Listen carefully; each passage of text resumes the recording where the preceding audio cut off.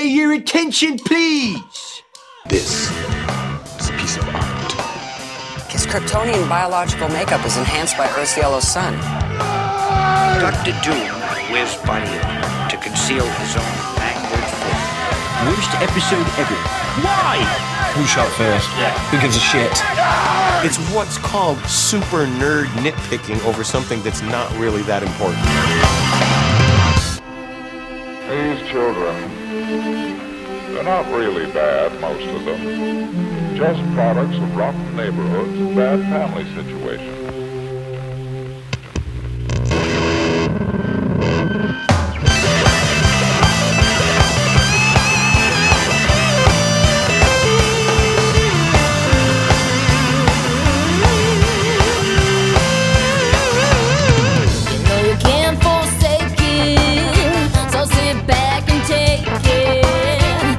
You're just not right, so don't try and fight. You're only 16, wanna catch a freak, but they look at you like you're such a freak. Whoa, whoa, no.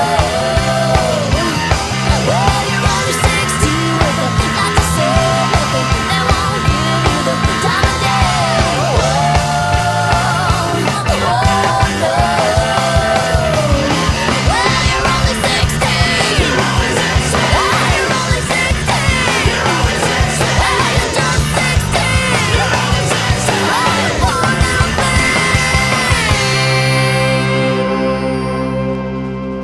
Hello, and welcome back to Trennis Magnus Punches Reality, presented by Two True Freaks.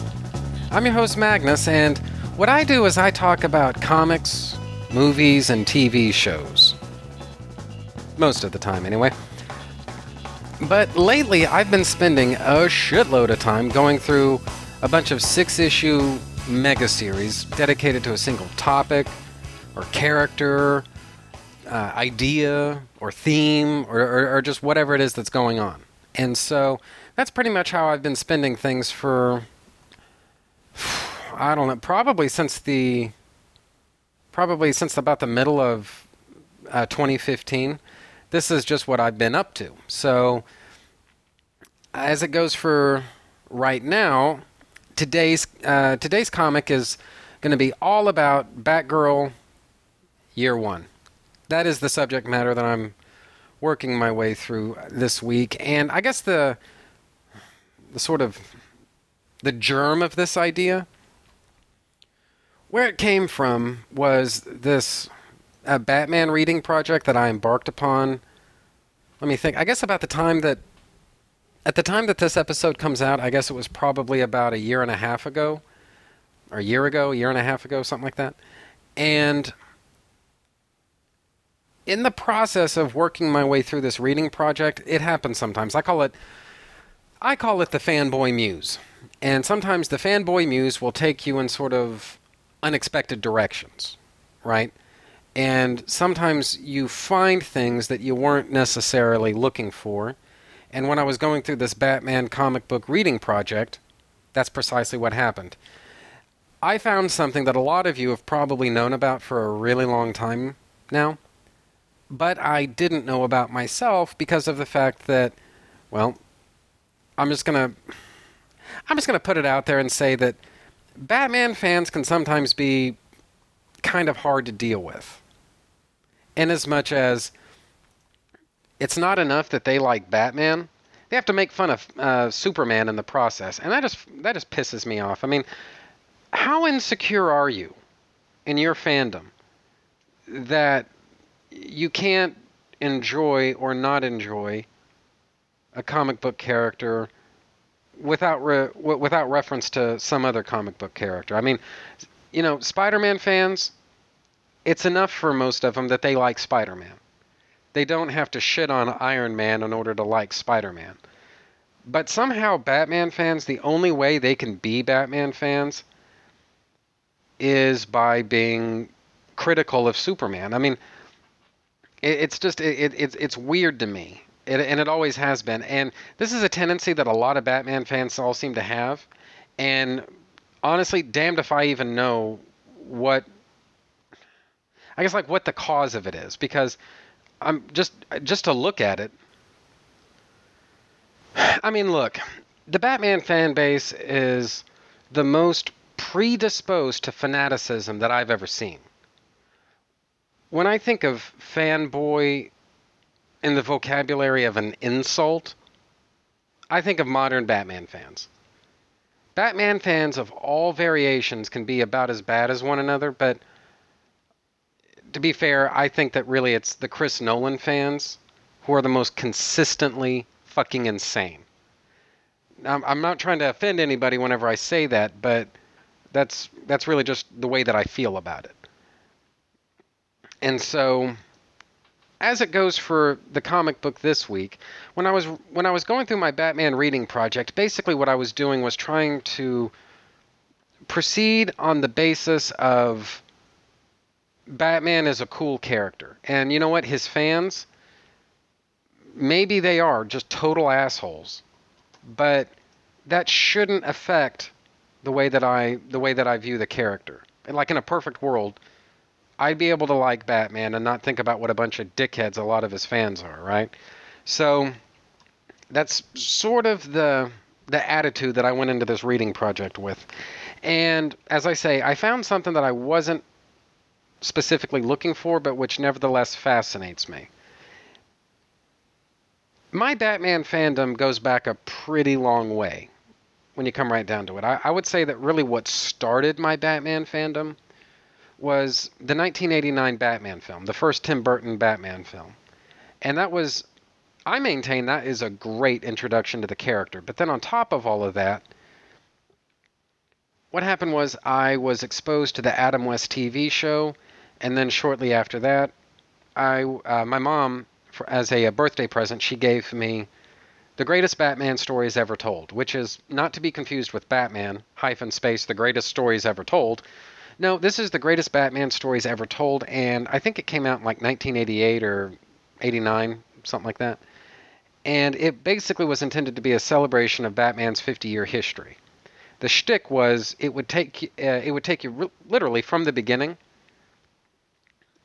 starting from Batman's earliest Golden Age adventures, and then go right on through up to what was then the present day, and basically cut through the glorious ice cream of Batman's publishing history, right? And so you get a little bit of Golden Age, you get a little bit of in between, you get a little bit of Silver Age, you get a little bit of Bronze Age, you get a little bit of late Bronze Age, and it was shortly after that that the volume actually cut off. And so there's really not a whole lot of room for Batgirl and all of that stuff, especially since I hadn't really gotten to the Batgirl episodes of the William Dozier Batman TV show just yet. So I did have a little bit of an awareness of Batgirl. And not just that there was such a character, but I'd rented this several months before the Tim Burton movie even came out. I'd rented this collection of, I believe it was Filmation cartoons from the 1960s. The Adventures of Batman with Robin Boy Wonder. Batman and Robin, dynamic duo against crime and corruption, whose real identities as millionaire philanthropist Bruce Wayne and his young ward Dick Grayson are known only to Alfred, the faithful butler. Ever alert, they respond swiftly to a signal from the police, and moments later, from the secret Batcave deep beneath Wayne Manor, they roar out to protect life, limb, and property as Batman and Robin, Cape Crime Fighters. Batman and Robin, scourge of Gotham City's kooky criminals. The Joker, clown prince of crime. The Penguin, pudgy purveyor of perfidy. And the cool, cruel Mr. Freeze. Watch out, villains. Here come Batman and Robin. And it was basically part of that Superpowers video cassette home video release that somebody embarked upon in the 1980s. Because you had, you had Superman, Superboy, Aquaman, and maybe a couple of others. But what really stands out is Batman, among other things. I only saw that collection of cartoons just the one time, but I do remember seeing that collection of cartoons, and I also remember being really very intrigued by it, in as much as, Batman was just so different from what I was used to, being a Superman kid. Batman was, even that Filmation cartoon series was just so different from Superman. And I don't really consider those Filmation cartoons to be an introduction to Batman, because I got it more out of idle curiosity. There really was nothing else on the shelf that I wanted to rent, so I just rented those Batman cartoons. And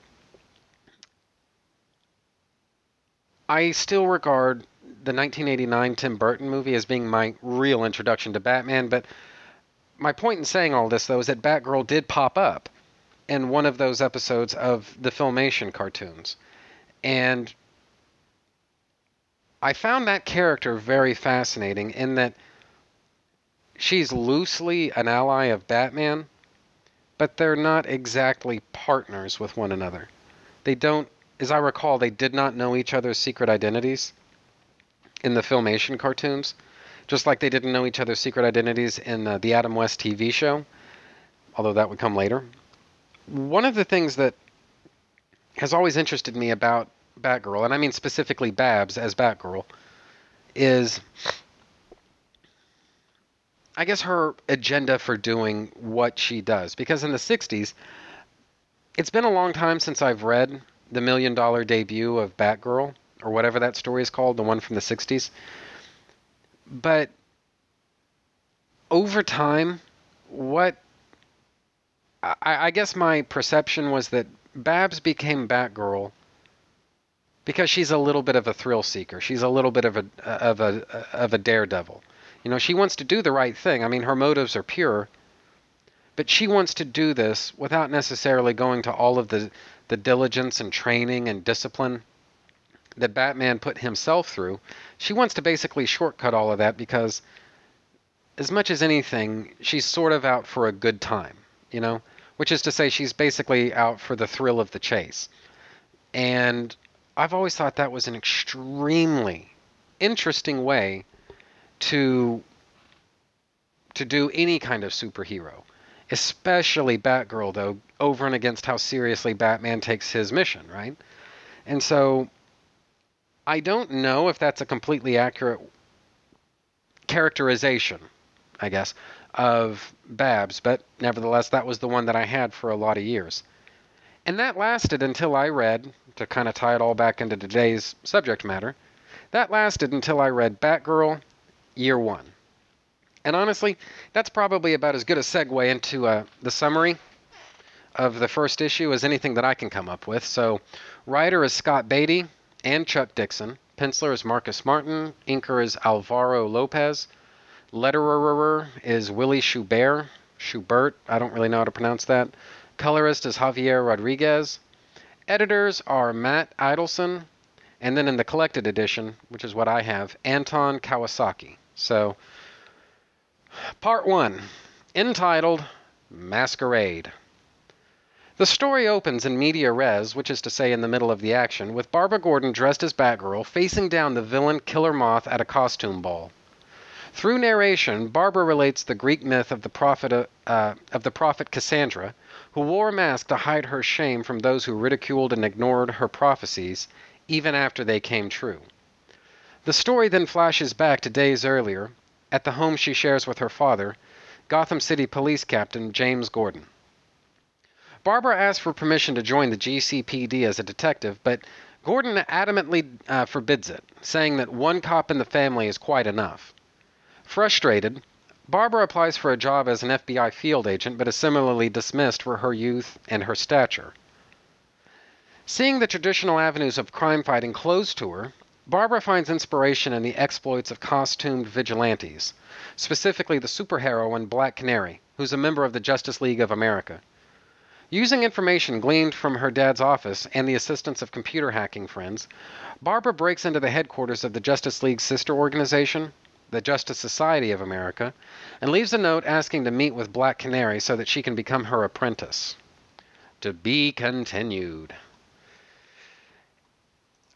This issue was really the first time I'd had occasion to, I guess, reevaluate Barbara Gordon as a character, right?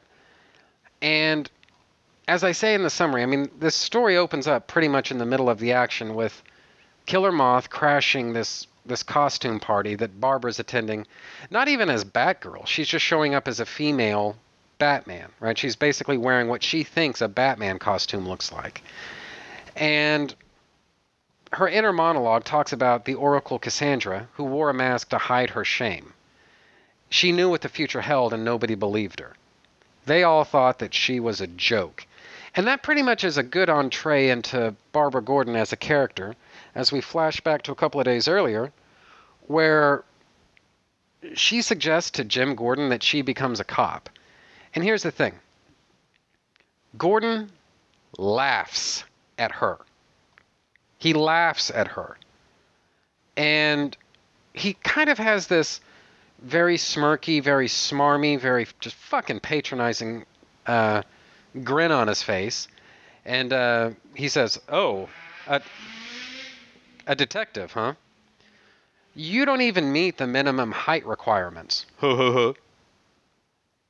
And Barbara kind of loses her shit over that. And so we cut back to, as we go through the issue, we cut back to the party basically it's Barbara. I can't even really call her Batgirl here. And she's beating the shit out of Killer Moth's thugs. Right? And so, anyway, another flashback. And what we have here is Barbara. She's working at the library. And she's basically plotting. She's planning. She's scheming. She's scamming. She's trying to find some other way of getting out of basically this dead-end library job where she doesn't want to be into doing something that she is more interested in. And here's the thing. Barbara's extremely interested in criminology, right? I don't know as I'd go so far as to say crime fighting, because I don't know if that's necessarily the best way to put it, but she is interested in law enforcement of some kind. And so she's singularly devoted to that in a weird kind of way, almost as much as Batman is devoted to his crusade, but it's just different. Barbara's motivations and her philosophies and her values are just different from what drive Batman. Babs is not Batman in drag. She is her own unique character. And the first several issues of this miniseries, in a very fluid and organic way, show us that she's not just a Batman copycat. She is her own person.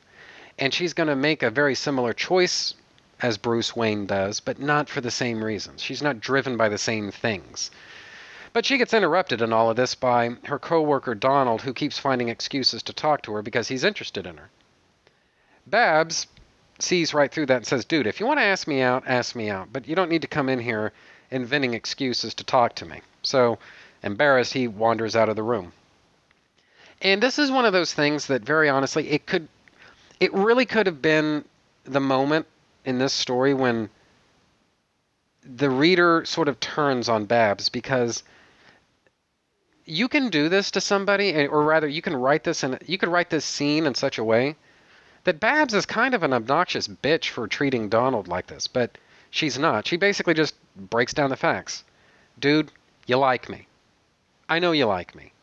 You know you like me. So let's stop fucking around here. If this is what you want, ask. She's trying to push him to be direct. She's not being dismissive of him. And I don't know. It's just, I like this. This is one of those, I feel like this is a scene in the hands of a lesser writer. It really could have gone overboard with that whole girl power bullshit. But instead, it's just Barbara being direct in a way that Donald just isn't really ready to be direct. Speaking of being direct. From there, we cut to Barbara in the middle of, it looks like this is like some kind of Taekwondo practice, or maybe it's judo. I'm not really sure what exactly this is. But basically, Barbara's sparring with her sensei. And basically what he does is he mocks and ridicules her. He says, "Show me you belong in this class, because I don't think you can cut it." What was that? Did you say you're weak? Did you say you're small? Barbara answers that she's scared. So Master Douchebag says, "I knew it. See, class? You have to want it really bad. Babsy here just showed us that she doesn't want it bad, and Babs chooses that moment to go into action. Now that he's turned his back on her, she swings into action and basically pins him to the mat. This to me was the moment that Babs as a character made sense to me. In fact, I'm just going to read her narration because this is really just too perfect. Dad thinks I'm too short. My sensei thinks I'm too girly. But just like the principles of jiu-jitsu, I use their expectations against them. That'll be their weakness, not mine. Let 'em all underestimate me. And here's the thing. Babs is willing to use those tactics in order to win. But she is sick to fuck of being babied. She's sick of being underestimated. She's sick of being treated like a fucking child. Her dad talks down to her. Her sensei talks down to her. And in this very next scene, the FBI director talks down to her too. Basically, he makes the same joke that Jim Gordon does. You don't even meet our minimum height requirements. Everybody at every step of the way is underestimating Babs. And then from there, we cut back. This is now page 12. We cut back to the costume party where Babs is wrecking shop on Killer Moth's henchmen with a much clearer idea of who Babs is and what she's up to here. The simple fact of the matter is you now realize that Babs is doing this because she's got no other outlet. Bruce Wayne became Batman, I don't think for altruistic purposes. He became Batman because he personally needs to exercise control. There's a sense in which Batman, as a construct of Bruce Wayne's imagination, really is a little bit totalitarian. I don't think that's an unreasonable interpretation of Batman by any stretch. That is not Babs's reason for becoming Batgirl. She's forbidden from becoming a cop.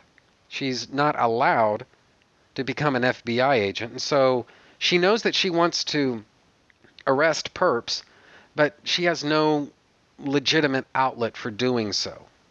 She wants to do this, but nobody wants to let her. She's sick and fucking tired of being treated like a child, but that's all anybody sees when they look at her. They don't see a bright, capable young woman. They simply see a little girl. And she's at a point in her psychological development now where she's willing to use that against other people. And I think that's an incredibly fucking insightful way to write Batgirl. Because I'll be honest with you guys, for a lot of years there, until I read this miniseries, I just didn't really get Batgirl. And even when I did, you know, that whole idea of her being sort of an adrenaline junkie with a heart of gold, I just didn't find that to be a very satisfactory portrayal of Babs. And it's one of those reasons why I kind of liked Oracle more than I liked Babs as Batgirl. And I'll come back to Oracle probably at some point, but I'm not trying to say that, you know, Babs as Batgirl is automatically better than Babs as Oracle. I'm just saying that I was very dismissive of Babs as Batgirl when, honestly, I shouldn't have been. And this miniseries, especially guys, we're only up to page 12 here, but already I've got a much keener appreciation of who Barbara Gordon is and what she wants than I ever did before. And I was not, like I say, I was not expecting to find this, but now that I have it, I'll probably never see her any other way than the girl who has, not in a negative way, you understand, but she's got a little bit of a chip on her shoulder. She's got something to prove. That plays for me. So anyway, she's swinging around the party, and in a weird kind of way, you can see the smile on her face. She's having the time of her life doing this. This is a bigger thrill than she'd ever thought that she was ever going to have in life. And she's, in a weird kind of way, enjoying herself. Now, this again is a moment to set Barbara Gordon apart from Bruce Wayne and Dick Grayson. Bruce, I don't think he necessarily gets any kind of joy or personal fulfillment, or maybe personal happiness out of doing what he does, out of being Batman. I don't think that's the right way of looking at it. Dick, I think, views this as just another challenge in life to be overcome. Barbara, to kind of tie it back to the thrill seeker thing that I was talking about earlier, she is enjoying herself here. But here's the thing. It's not because she's a thrill seeker. It's not because she's an adrenaline junkie, as I originally thought. What she's enjoying is knowing that she was right. She deserves a place on the battlefield, so to speak, right? Jim Gordon was wrong from whenever he forbade her to have to become a cop. The FBI recruiting officer was wrong whenever he made fun of her. She was right. Now, that's not to say that she handles this situation exactly perfectly, because believe me, she doesn't. But she was on the right. She was on the right track. Her methods and her, I don't know, I guess her execution of all of this may be flawed. But she's still on the right track here, and that's what I'm saying. So, anyway, flashing away from the party again, we get to this moment where Babs realizes that she needs a mentor, right? And what she realizes is Batman is not the only game in town. There are other people who do the things that Batman does, and Barbara Gordon wants to be instructed and taught by somebody that she can respect. On that basis, the only logical answer is the Black Canary. And so she embarks on this quest to get the Black Canary's attention. She goes through these just incredible lengths to leave a message for the Black Canary. And it doesn't, well, I don't want to get too far ahead of it here, but she basically goes far out of her way to, going so far as to break into the Justice Society headquarters to leave a message for her. And that just works so friggin' well for me. I buy this, I buy that she would do this. And you know what? Here's the other thing. I buy that she's capable of doing this. She's got the brains. She's got the computer knowledge. She's obviously sneaky enough that she can prowl around a secured headquarters like this without setting off all of those different alarms and everything. I completely buy that Babs is capable of doing this in the context of this story. So that, my friends, is good writing. And so her effort pays off. She's successful in leaving her message there. So that basically leads us into part 2, title of which is Future Tense. Barbara arrives at the meeting point the next night, only to be confronted by the JSA member Wildcat rather than Black Canary. He tells her that he didn't forward Barbara's letter to Black Canary, but knows she wouldn't be interested, and then advises Barbara to give up her aspirations. After Babs leaves, Wildcat talks to Dr. Fate, who predicts triumph and tragedy in Babs' future. Disheartened, Barbara falls into a slump for several days. Her father attempts to console her by inviting her to a masquerade ball for police officers as well as Gotham's elite. Barbara decides to use the opportunity to get back at her dad and shows up dressed up in a modified Batman costume, poking fun at her dad's controversial dealing with the vigilante. But before she can make her presence known as Barbara, the ball's interrupted by Killer Moth, who wants to kidnap Bruce Wayne. Captain Gordon intervenes but is knocked unconscious.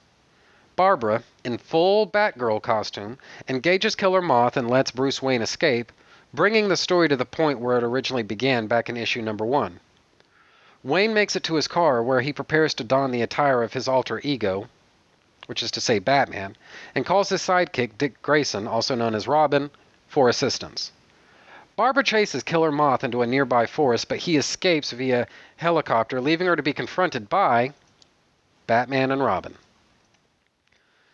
So here we're basically picking up where we left off in the last issue, where in a not patronizing at all type of way, Wildcat basically tries to talk Babs out of going into this superhero life. He's not being patronizing about it. He simply says, "This life ain't for you, Green Eyes. Everybody hates you. You got no life of your own, and you could end up arthritic or crippled." Which is kind of ironic considering what's in Babs's future. But he's not being dismissive of her. He simply doesn't want the life that he's lived for her, even though she's a complete stranger. And this, I think, is the first reasonable resistance that Barbara's gotten to going into this type of life. Yes, she's being shut out of the superhero community too, so let's tally up. She's been turned away from Gotham City Police, she's been turned away by the FBI, and she's been turned away by the superhero community. Difference is, though, in this case, is that Wildcat's actually giving her very logical, very lucid arguments for not doing this. He's not being dismissive of her because of her sex, or for that matter, because of her physical size. He's simply saying, no one should have to live this way. Not me, certainly not you. And in a weird kind of way, that's the first validation that Barbara's had in this whole mess. And from there, we flash back to the costume party where Batgirl's kicking ass on Killer Moth. And again, we get some more, this is just amazing inner monologue here. They treat me like I'm a stupid girl, some delusional little girl. And I believe it too. I see what they see as providence for a while. It sticks. There's a point where Barbara goes through a serious funk in this story, or rather in this issue, right? Yes, she's sick and tired of being talked down to. She's sick and tired of being underestimated. And so her method of dealing with this, of getting back at her father, is basically to show up at the costume party dressed like Batman. This is a sort of makeshift Batman costume that she's wearing. It's she's never gotten a really good look at Batman, so really this is her best approximation of what his outfit probably looks like. And who's to say how the night might have turned out, except for the fact that Killer Moth and his henchmen invade the party and try kidnapping Bruce Wayne. From there, Dick Grayson sees what's happening on TV, swoops into action, but at least in the moment, this is Batgirl's fight. She's pretty much in this thing all by herself. And the hell of it is, like I say, she hasn't had the same degree of training and discipline that Bruce has. She doesn't have Dick Grayson's natural aptitude and his background as an acrobat. But what she does have is drive. She's got her personal creativity. In the moment, she's questioning her ability to actually do this. But the thing is, she's doing great. And maybe it's just a mark of how much she's been somewhat beaten down lately, that her sense of self-confidence just isn't what it ought to be. But at least in the moment, she doesn't realize she's doing what she needs to do. I mean, when you really think about it, all she has to do is either win or else keep Killer Moth there long enough for armed policemen to show up on the scene and arrest him. Really, she just needs to do one of those two things. And there comes a point when she realizes it. She understands that she is capable of doing this. She swoops into action, slides on the floor, kicks Killer Moth in the ankle, probably breaks it, and then from there, the chase is on. He makes his escape and ends up, of all things, boarding a helicopter before Batgirl ends up getting intercepted by Batman and Robin. And it takes her a minute to realize it. In fact, I don't even think she does realize it in this issue. But she did what she needed to do. Killer Moth showed up with the his agenda was to kidnap Bruce Wayne. He left empty-handed. So Barbara kind of won this thing just by showing up. Just by sending him home without his prize, Barbara won. And that's an important thing to remember as we get into issue number 3, entitled Afterglow. Batman demands to know who she, meaning Babs, who she is, and tells her that she's got no right to wear his symbol. Defiant, Barbara points out that nobody gave him the right to do what he does either. Their standoff ends up getting cut short as Killer Moth returns in his helicopter and opens fire with a machine gun, loudly taunting Batman, Robin, and Batgirl. The three scatter, and Killer Moth is chased away by police helicopters. Barbara makes it home before her father does, and a young officer named Jason Bard swings by to check on her. She pretends to be sick and explains that she didn't actually end up making it to the masquerade ball. The next morning, her father asks about last night, but she repeats the same lie. Captain Gordon appears to accept it, but leaves behind a newspaper featuring an obscured photograph of Batgirl and a scrap of her cape that was left at the scene, leaving her to wonder if he actually suspects more. Nonetheless, she builds on her Batgirl identity and begins to foil crimes around Gotham City. After investing in new equipment, Barbara decides to test her rappelling rope by swinging off of a skyscraper, unaware that Batman and Robin are watching her scale the building. Meanwhile, a disgraced Killer Moth tries to convince a gangster named Tony Bresci to hire him for protection, but Bresci dismisses him for getting publicly beaten by a girl. Later, it's revealed that Killer Moth's true identity is that of bankrupt ex-millionaire Cameron Von Clear, who actually owes money to Bresci. To be continued. This issue, it's kind of funny that in a weird kind of way, Batman tells Babs the same sort of stuff that everyone else has told her, but yet again, from a different point of view. But I'll come back to that in a moment. Right now, what we have is a scene where Robin tries to take Batgirl down, and she ends up holding her own against him. I mean, it's kind of a brief little tussle, but more than anything, what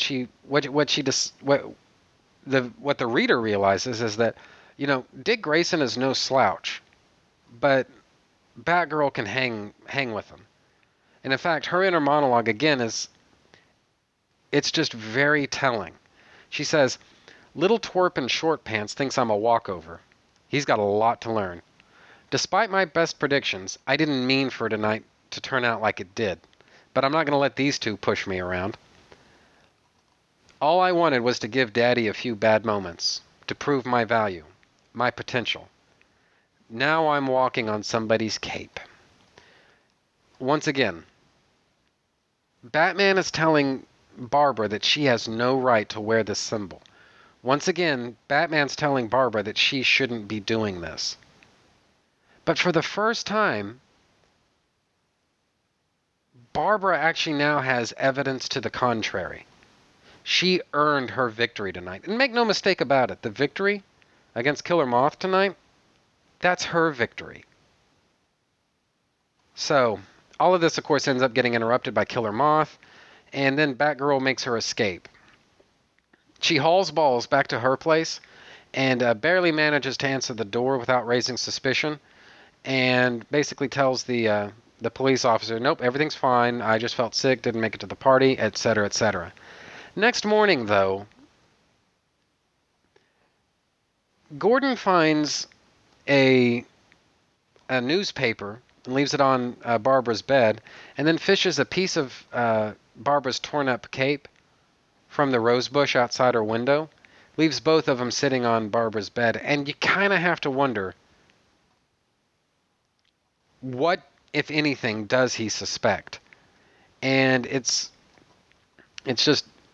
a powerful moment. So it definitely kind of heightens the paranoia of it all. I'll say that. From there, we get a scene where Batman and Robin meet with, I guess I have to say, Captain Gordon on the roof of police headquarters, specifically to talk about Batgirl. Batman has to make a special point of saying that whoever this person is, she's unlicensed. She's not working under Batman's auspices. And from there, we cut to a scene of Batgirl. She's foiling a robbery of a convenience store. She's got one dude in a headlock while she ninja kicks another guy in the face. And again, Batgirl is good at what she does, you know?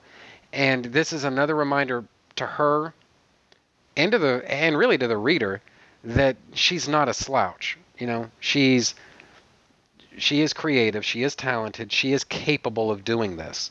So it's just a neat little moment. And honestly, I could have used a few more moments like this all throughout, this whole mini-series, but whatever. Take what you can get, I suppose. From there, Barbara decides to, test her new equipment. She wants to swing around off a building the way Batman does.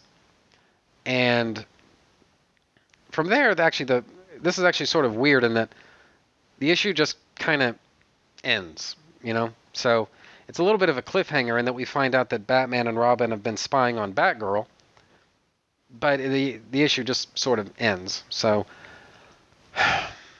interesting way to end a story, I'll say that. So from there, we get into, this is Batgirl Year 1, number 4. The story is titled Cave Dwellers. Barbara leaps off the skyscraper and all goes well until her rope snags in the middle of her descent. Actually, it snaps. Sorry. It snaps in the middle of her descent. Robin swoops in to catch her, admitting that Batman cut a rope with a batarang since the rope that she was using would have either sliced her hands off or dislocated her arms once it tightened up. Still pissed off about the whole thing, Barbara tries to attack him, but he knocks her out with a sleeping gas. Barbara wakes up in the Batcave and is left with Robin, who gives her a tour of the place. He takes her to a soundstage where she successfully runs through an elaborate combat simulation, complete with live gunfire. Babs cites this as proof that she's capable of joining the team, but when Batman asks her why she wants to do this, she's unable to give him a clear answer, except that she simply can, and she believes Gotham needs all the help it can get. Still unimpressed, Batman has Robin knock her out once more with sleeping gas. Barbara wakes up inside of her house. No, actually, I'm looking at the art. No, she's actually in front of her house without her cowl on. She realizes this means that they know who she is, and she worries that they might talk to her father about it. But later in the day, Barbara receives a package from Robin containing spare crime-fighting gear, including the correct rope for swinging off of buildings, as well as a note assuring her that Batman's going to come around on this. To be continued. So, this issue, which is to say number 4, this issue is the moment where things start to turn. Before we get into that, though, Babs's inner monologue at the beginning of the issue is it's more gold. She's thinking to herself, this may be the dumbest thing I've ever done. Grand Avenue rushes up to meet me. I'm breathless. I'm terrified. I'm happier than I've ever been. For a few seconds, and then her line gets cut. Now she's just in total free fall. So, this issue, though, is the moment where, yes, once again, Babs, people are trying to talk her out of doing this. But for the first time, she's making actual progress. She's making headway. She convinces somebody, which is to say Robin, that she is capable. She can do this. She's not a helpless little girl. She can be a superhero. And anyway, it's a blink and you miss it, but this is a major turning point in Batgirl's, I guess, development, right? And yes, there is the fact that she does great in that combat simulation, with live gunfire, live explosions, and all that stuff. But this did not fall on deaf ears. Robin gets it. Maybe for the wrong reasons, but Robin gets it. And Robin knows Batman well enough to say that he's going to change his mind on this soon enough. And speaking of what I found earlier, as I was going through this Batman reading project, you've got Robin and Alfred in this van. They've just dropped Barbara off in front of her house. And you've got Robin saying, "World's greatest detective." From there, Alfred answers, "The obvious sometimes eludes even him, lad. And you say you knew it from the start?" And Dick replies, "Yeah, the red hair, that cute little burst of freckles across the bridge of her nose. Cowl or no cowl, I'd recognize Captain Gordon's daughter anywhere." And I just thought that was an incredibly insightful moment. And trust me, we're going to be talking a lot more about that in not very long, actually. But for right now, Barbara gets her package, and it's full of, it looks like smoke bombs, a swing line, and batarangs. And I don't know if Barbara even completely understands the significance of this moment. She changed Robin's mind. And Robin knows Batman well enough to know that he's going to change his mind before too long, too. And so this is a crucial victory. This is a much needed victory for Babs. And it's just, this is the moment, arguably, where Batgirl isn't just a figment of Babs's imagination anymore. She's a real thing. Speaking of which, that brings us to Part 5, Moth to a Flame. Rejected by Gotham's underworld and his own henchmen, Killer Moth finds an opportunity to salvage his reputation when he's approached by a pyromaniac named Garfield Lenz. Looking for an outlet for his sadistic tendencies, Lenz offers to help Killer Moth exact revenge on Batgirl and form a criminal partnership. Lenz adopts the costumed persona of Firefly, complete with a devastating flamethrower. The duo's first criminal act is intimidating Tony Bresci into hiring them. So, from there, the story kicks off with, again, en media res, with Barbara basically in the middle of a fight getting choked to death by Killer Moth. And from there, this is actually, the first couple of pages are really all about Killer Moth and Firefly. And I guess character moments and issues and whatnot related to them. But I guess as far as character issues are concerned, I mean, Firefly is one sick son of a bitch. He gets his jollies out of, in this case, blowing up a movie star. You know, I mean, this chick has got to be covered with third-degree burns all over her body, and Firefly looks like he's kind of happy about that. He enjoys it. So, anyway, from there, again, it's really more character stuff related to Firefly and the Killer Moth. And at this point, really, no one takes them seriously. They create a partnership with each other, and they basically go out looking for trouble. They blow up a bar, burn it to the ground. This is Tony Bresci's bar, and it's only really when you get to the end of the story that you realize, except for the first page, which is obviously going to take place in the future, Babs really isn't in this story pretty much at all. So, kind of interesting. Anyway. Getting into issue number 7, though. Actually, I'm sorry, issue number 6. I lost count here for a minute. This is part 6, Bird of Prey. Tony Bresci tries to get rid of Firefly and Killer Moth by staging an elaborate frame-up. He orders 2 of his henchmen to kidnap Captain Gordon while wearing costumes similar to Killer Moth and Firefly. Kill him in a secluded area, call the real Killer Moth and Firefly to the location, while simultaneously informing the police to their whereabouts and thereby framing them for Gordon's murder. The doppelgangers succeed in abducting Gordon while killing one of his friends, wounding Officer Bard and setting fire to an office building in the process. Barbara finds out about her father's abduction and arrives at the scene as Batgirl, where Jason tells her that he heard the henchman mention Bressy's greenhouse outside of Gotham. Barbara prepares to head there, but bumps into Black Canary, who's also investigating the crime. Canary, believing Batgirl to be an official associate of Batman, offers to tag along. The pair arrive at the greenhouse, and Bressy's henchmen, still in costume, take Gordon and flee. On the way to the greenhouse, the real Killer Moth and Firefly spot Black Canary and Batgirl chasing their doppelgangers. Bressy's henchmen end up leading all 4 pursuers to Tony Bressy's home, where the real Killer Moth and Firefly ambush everybody. To be continued. So, as to the issue at hand, this kind of continues the theme of Barbara being enfranchised in I guess the world of superheroes, vigilantes, and all that sort of fun stuff. And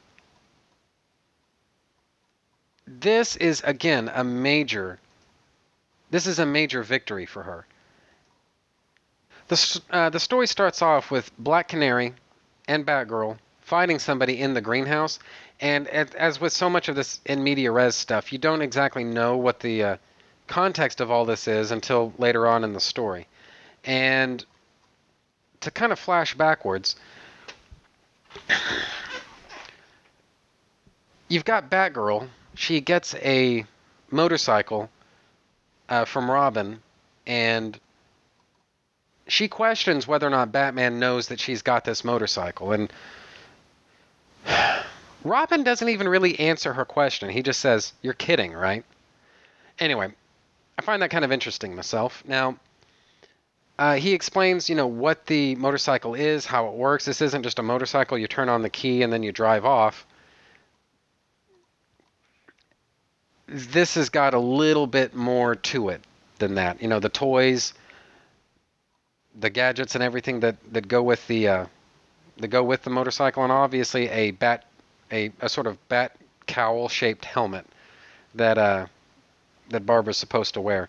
There's a moment at the bottom of page 6 where Robin and Batgirl are practically nose to nose with each other, and Barbara's inner monologue says he, meaning Robin, he doesn't say anything for the longest time. But then he tells me that he's just doing his part for the good of Gotham. His voice cracks just a little, though. From there, Batgirl zips off on her motorcycle, and we see that Batman has been spying on all of this from the get-go. He gets joined by Robin, and it's clear that yes, this motorcycle did in fact come from Batman. And this is a kind of interesting character moment for Batman, inasmuch as he tried to talk Barbara out of doing this just a couple of issues ago, and now here he is, not openly sanctioning what she's doing, but nevertheless tacitly permitting it. And you get the idea that, I don't know, I mean, obviously Batman's got involvement with this. He knows exactly what's going on. Robin didn't give Batgirl a motorcycle just because he felt like doing it. Batman truly was behind all of that. And I don't know why, but I can't help thinking that Batman views Batgirl on just fundamentally different terms than he does Robin. He views Robin as a partner, and in a strange kind of way as a brother. He views Batgirl as an ally, and I don't mean this in like a negative sense, but also as a tool. She can be directed. She can be pointed. There are things that she can do. And the fact is, she's going to do this no matter what, so if she's going to do it, it makes sense that Batman's somewhat direct her in terms of what she does. And I think that's an incredibly insightful way for Batman to handle the situation, and so that's the way I choose to interpret it. So, anyway, cut back to the action. Batgirl and Black Canary are in the middle of a car chase, trying to catch up with her father and the fake Killer Moth and, Firefly. So, needless to say, all kinds of insanity is ensuing here. And I guess now's probably about as good a time as any to talk about just... I think a lot of writers will write a story in a sort of non-linear way, and they sort of use that as a crutch. But that is not a crutch here. This story is not told, obviously it's not told, linearly, and I think it's the better for it. Jeff Johns has a funny way sometimes of not telling stories in a linear fashion, but there's no real payoff for it. Anyway, I don't know. It's just interesting. That's all I'm saying. So, get back into it though. On page 15, you've got Barbara zooming around on the Batcycle, and her inner monologue. Again, this is just gold. She says, "Pixie Boots must wear thermal underwear when he's riding one of these," meaning one of these motorcycles. "Windchill's got to be murder with those shorty pants he wears. Cute legs, though. What I still can't figure out is why he's going to so much trouble to help me. If Papa Bat ever found out, there'd be hell to pay in that high-tech belfry they skulk around." And then from there, Barbara overhears a call on the police scanner saying that Captain Gordon's been kidnapped, and then obviously this story is now officially in full swing. Elsewhere, on the Justice League satellite, Black Canary gets zipped down as part of this. Basically, she's tied in with this story as much as anything else, and so she's got a purpose in being here. And so she offers to team up with Batgirl on all this, and it's interesting that, or maybe ironic, appropriate, fitting, something, that it's Batgirl and Black Canary teaming up, considering, obviously, that in a couple of issues in the past, Babs tried like crazy to get Black Canary's attention, and it just didn't work. And here, what we see is that, in a weird kind of way, that's actually sort of come to fulfillment. So, I don't know. I liked that. That worked for me. So, from there, Batgirl and Black Canary are, the chase is on. And they end up getting ambushed by the real Killer Moth and Firefly over and against the fake Killer Moth and the fake Firefly. And again, I can't, as I read Babs's inner monologues through all of this, I just can't shake the feeling that, yeah, her father's been kidnapped, she just got ambushed herself, and at least for the moment, she and Black Canary are on the ropes. She's still having the time of her life with all of this. So, anyway, get back into the story summaries, though. That leads us into part 7, and this is. I want to make sure that I'm actually reading part 7 this time. Yes, this truly is part 7. Hearts Afire. Firefly deduces Bressy's plans and brutally incinerates the doppelgangers, but also ignites a fuel tank which causes an explosion in the mansion. In the confusion, Barbara evacuates her father, and the costumed villains escape the premises. Batgirl leaves Black Canary to watch over Gordon, Bressy, and then deal with the cops, but she has to return home on foot as her Batcycle's been destroyed. Gordon returns to police headquarters the same night and calls for a meeting with Batman, only to be met by Robin. Gordon asks if Batman is expanding the franchise, so to speak, but Robin assures him that Batgirl has nothing to do with them. Exasperated, Gordon leaves, telling Robin that Batman needs to put a stop to Batgirl, or he's going to have to do it himself. The next evening, Barbara visits Officer Bard in the hospital. Barbara thanks Jason for trying to save her dad, but he feels that he failed nevertheless and acknowledges that his injury means he's going to have to leave the force. Barbara reassures him that he'll be able to find work in other fields. Before the two can bond any longer, they're interrupted by her father, who also came to visit.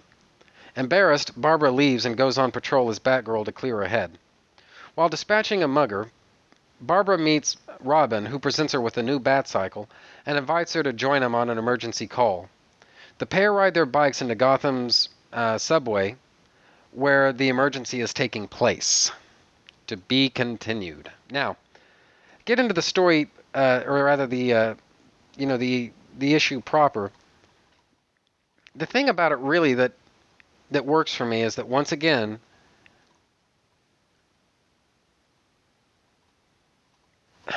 Gordon is showing opposition to somebody new joining Batman's team, but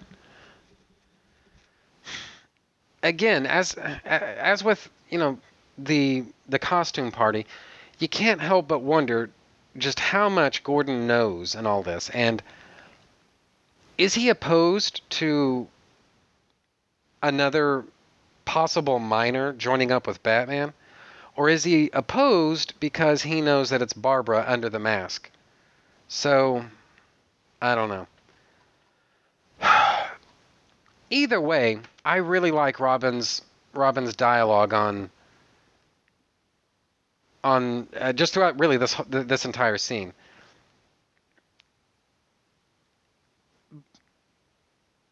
Robin, he never really answers a question directly whenever somebody asks, and I can't even really put it into words. I mean, I don't want to go so far as to compare him to Spider-Man exactly, but he does have this sort of sarcastic way of dealing with, of answering people's questions whenever he doesn't really want to give answers. I don't know. It's just, there's an irreverence here. I'm not doing a good job of explaining it, but I just enjoy it. So that's the point. So anyway, as to the remainder of the issue, it's pretty clear that Barbara's trying to avoid her father, and honestly, I mean, she's got these sort of burn marks on her face in the shape of her Batgirl mask, so that makes a lot of sense.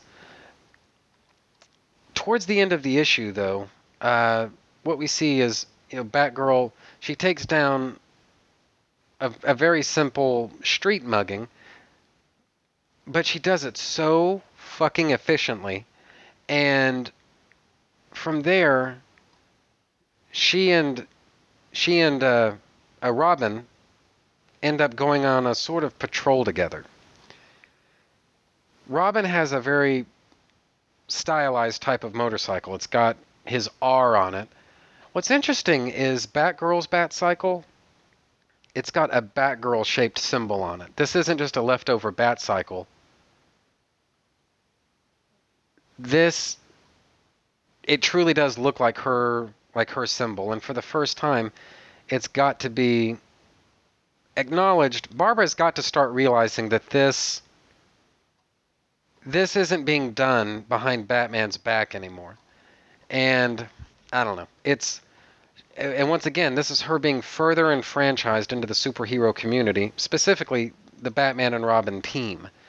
And I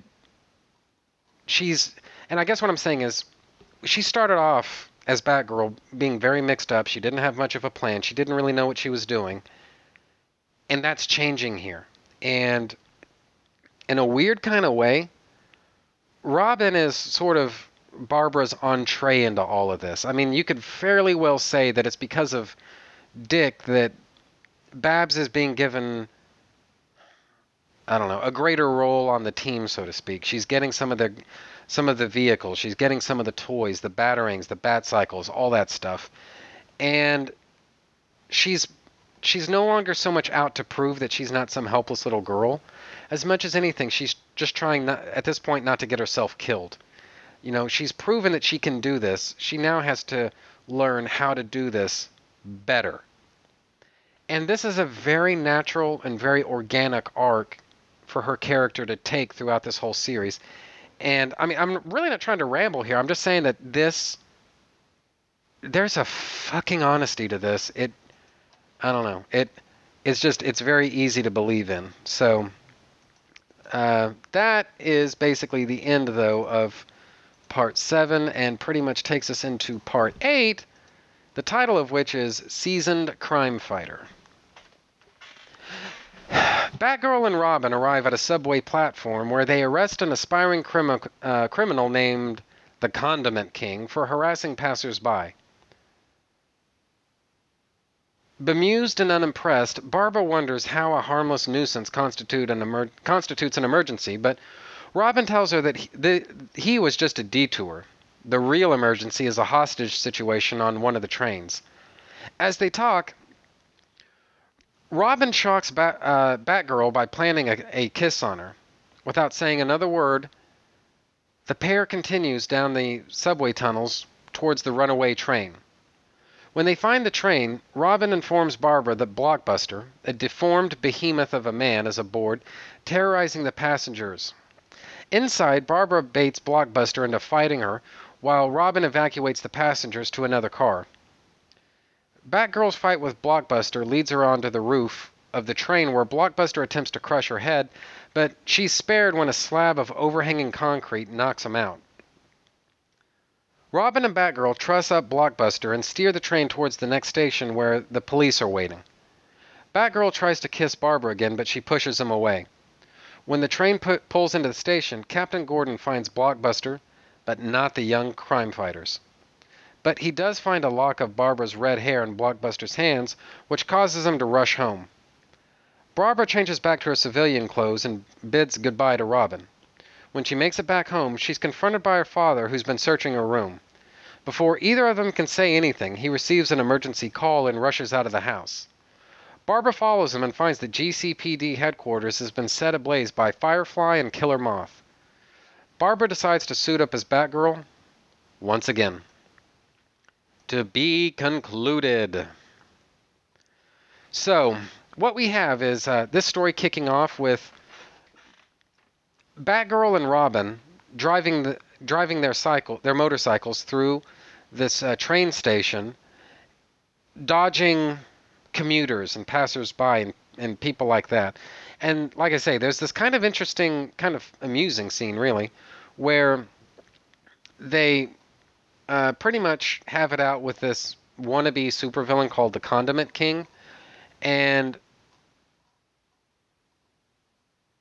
I don't know. This, I mean, you got to figure if Gotham City is, if it's a place full of all of these costumed weirdos and this is all a bizarre form of performance art, then yeah, you're going to get weirdos like Condiment King who just want to join in the fun, but they don't really know how to save anybody and they don't really know how to commit crimes. They're just kind of there.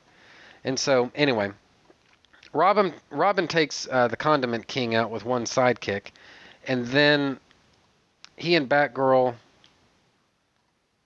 well, on page 7, they just have this neat little kiss.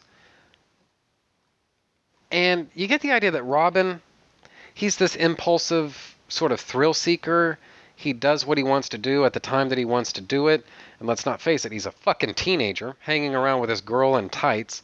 I mean, you know, yeah, he's going to be pitching a tent here, at least a little bit. And so he plants one on her and then zooms off.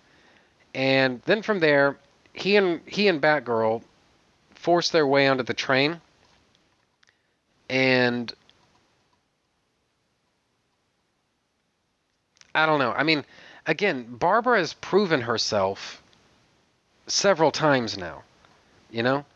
And it's not, I mean, back in issue number 2, I might have found it just a little bit hard to believe that Batgirl could I would have just found it hard to believe that Batgirl could take on somebody like Blockbuster. But here, you know, again, she doesn't take him down using superior firepower, or that she outfights him or something like that. She basically just uses her surroundings to her advantage. And anyway, it's a very believable type of thing for me. So on page 18, you get the idea that I don't really, as I'm looking at this art, I don't really interpret it so much as Robin's trying to go in for another kiss. Batgirl, it looks like she's maybe tempted to kiss him again, but then she just pushes him back. No, we're not going to do this. Not here, not now. She's not saying no ever. She's just saying not here, not now. And I don't know. I find this all, this just seems so high school to me, you know? And it just rings very true, I guess is what I'm saying here. And from there, Barbara makes it home, and this has got to be the scariest fucking thing she can possibly imagine, in that Gordon may actually know now that she's Batgirl. So that's about as good an entry point into Batgirl Year 1, number 9 as anything I can think of, title of which is Ashes and Blood. Killer Moth and Firefly survey their handiwork from the roof of the very building that they set alight and begin to make their escape via helicopter. Batgirl lassos a rope and tethers herself to the aircraft. Firefly sees her but orders his pilot to take off anyway, and the helicopter flies through Gotham with Batgirl in tow. Batman and Robin arrive with their own aircraft but concede they don't have a way to ground the villains without killing them or Batgirl, so they have to wait to see what she can do. While being dragged through the air, Barbara pulls off a risky maneuver which causes the helicopter to crash on a rooftop, while she falls into a rooftop pool, narrowly avoiding death. An injured Killer Moth and Firefly are apprehended by Batman and Robin, while Barbara watches them from a distance, chagrined that while she did all the work, they'll be getting all the glory. The story flashes forward a few days later. Barbara hasn't spoken to her dad, but feels that her Batgirl career is now over, no matter what. However, she's invited by Batman to the Batcave, where she runs through yet another obstacle course, but against simulations of his most dangerous enemies. Batman warns her that if she doesn't walk away from being Batgirl right now, this will be her future from here on out. Steadfast, Barbara completes the challenge anyway. Batman leads her outside to the grave of Thomas and Martha Wayne, where he reveals his identity as Bruce Wayne, allowing Batgirl to fully understand the reason behind his mission. Barbara swears an oath of loyalty to Batman and his ideals, but asks a final favor in return. On the roof of Gotham headquarters, Batman arrives with Batgirl to meet Captain Gordon. Batman tells Gordon that he wishes to take Batgirl under his wing and asks for approval. Gordon says that he's not going to allow it since he believes his daughter to be Batgirl.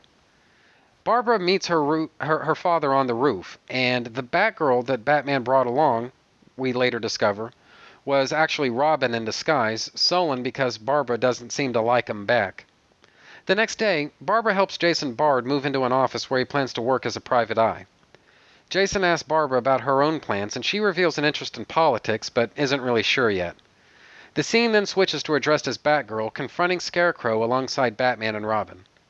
Barbara narrates that while she could keep worrying about what her life could become, she'd rather focus on the here and now. The end. I gotta tell you, this is the perfect conclusion to this story, and because in a weird kind of way, it does what a story like this needs to do, in as much as it ends where it began, with Barbara versus Killer Moth, except this time the stakes are just that much higher. And on top of all of that, once again, it's Barbara taking down Killer Moth, but in a way where she can't really get credit for it. And again, I just find that so believable. And there comes a point when, Barbara truly does actually get her stripes. She receives a note saying that she needs to meet at the corner of O'Neill and Adams, and it's quite obviously from Batman. And he rolls up, and I just fucking, by the way, love this Batmobile. It has this sort of vintage 1940s look to it, but not really. I mean that sort of vintage throwback style. It's not actually from the 40s. It's designed to sort of be an homage to the 40s that you see with a lot of cars these days. And I just friggin' love this Batmobile. It's awesome. It's got this sort of roadster look to it, but not really. And love it. Love it, love it, love it. And anyway, so then from there, Barbara goes through the obstacle course, and she has this internal monologue throughout this whole thing where she says, as she's taking down the the Joker robot, she says to herself, if this is my future. And she's looking at the Joker, or at least the Joker robot. He's staring at her. He's pointing a gun, staring at her face to face. And she says, if this is my future, I'm not afraid of it. And then she ninja kicks the Joker robot in the face. And obviously, if you're at all familiar with what happened in The Killing Joke, this moment is supposed to kind of punch you in the balls a little bit.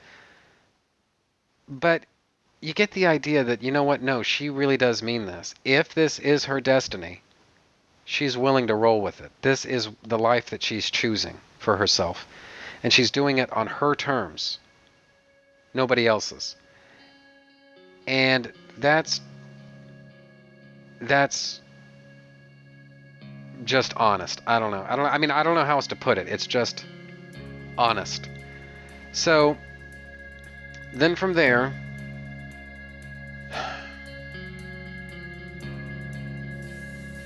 you get that moment where Batman and the non-Batgirl, it's Dick Grayson dressed like Batgirl, meet with Captain Gordon on the roof of police headquarters, and you truly do get the idea that, yeah, Gordon did have this figured out. He knew what was going on.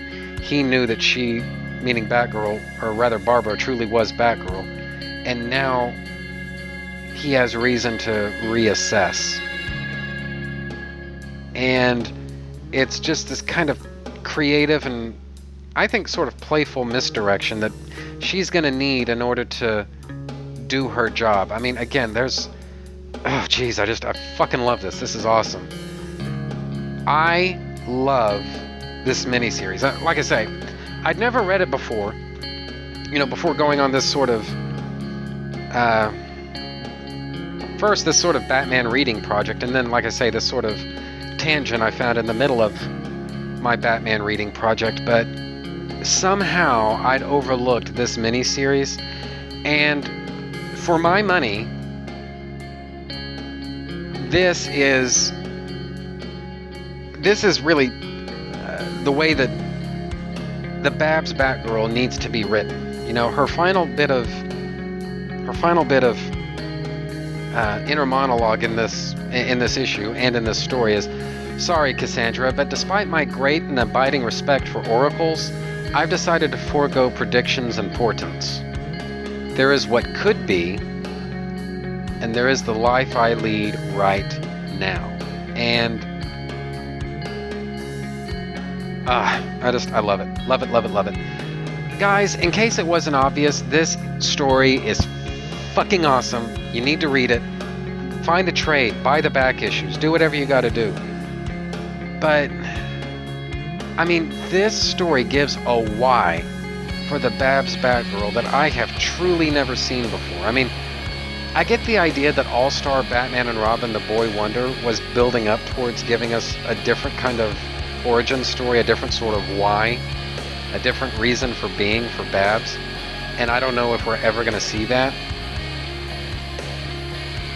But at least for the moment, it doesn't matter. This is somebody who does what she wants to do because she wants to help, and as much as anything, she's sick to fuck of being underestimated. She is done being treated like a helpless little girl, and she wants to help, and she's gonna basically join up with whoever lets her. It could have been Gotham City Police, it could have been the FBI. Instead, it's Batman and Robin. And I just find that that's perfect. That's absolutely perfect. And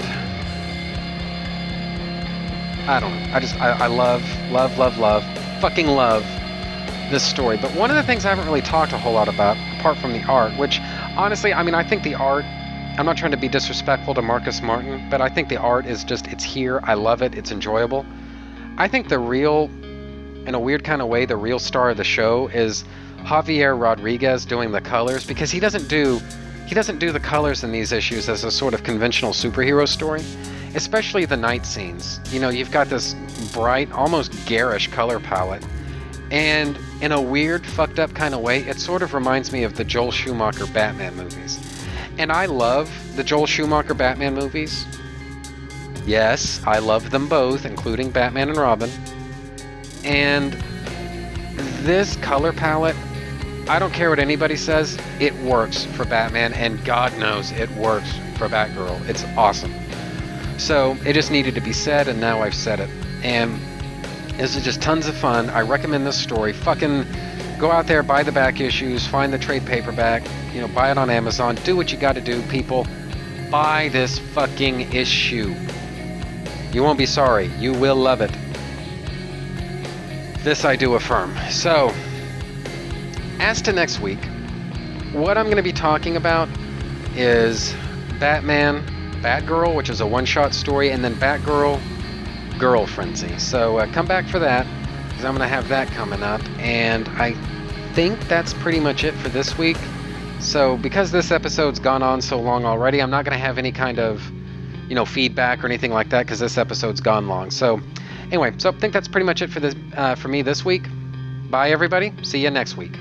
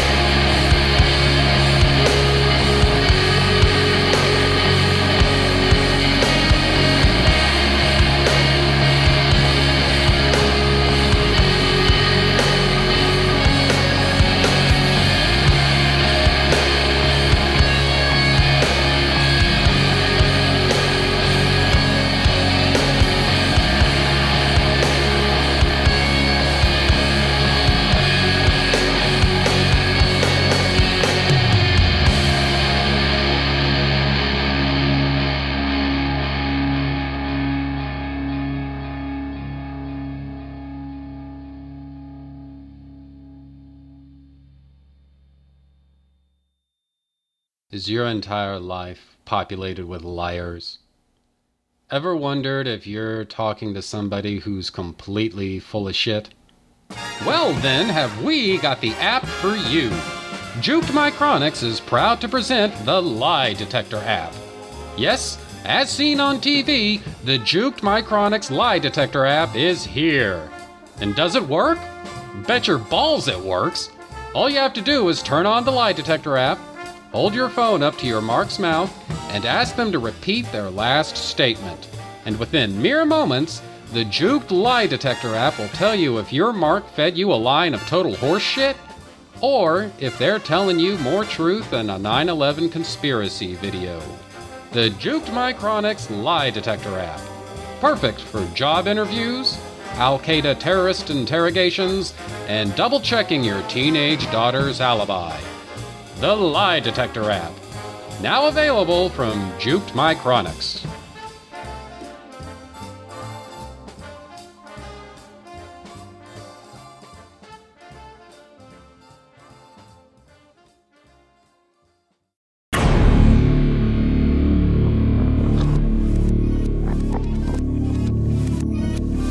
Okay, so I think that's just about the end of that. Trennis Magnus Punches Reality is a proud member of the Two True Freaks podcast network. You can find the home for Trennis Magnus Punches Reality at twotruefreaks.com, which is spelled TWOTRUEFREAKS. You can also find it on Facebook, just by searching for Trentus Magnus Punches Reality. There you can interact with your fellow listeners and also see notifications of new episodes when I put them up. You can friend me on Facebook just by searching for Trentus Magnus, which is spelled TrentusMagnus. You can email me and my parole officer at TrentusMagnus@gmail.com. Do you have a suggestion for a topic? Feel free to email me, and I might consider thinking about the possibility of potentially discussing whatever you have in mind someday. And that's a promise. Did you know? You can sponsor any episode of this or any other of your favorite Two True Freaks affiliated shows. That's right.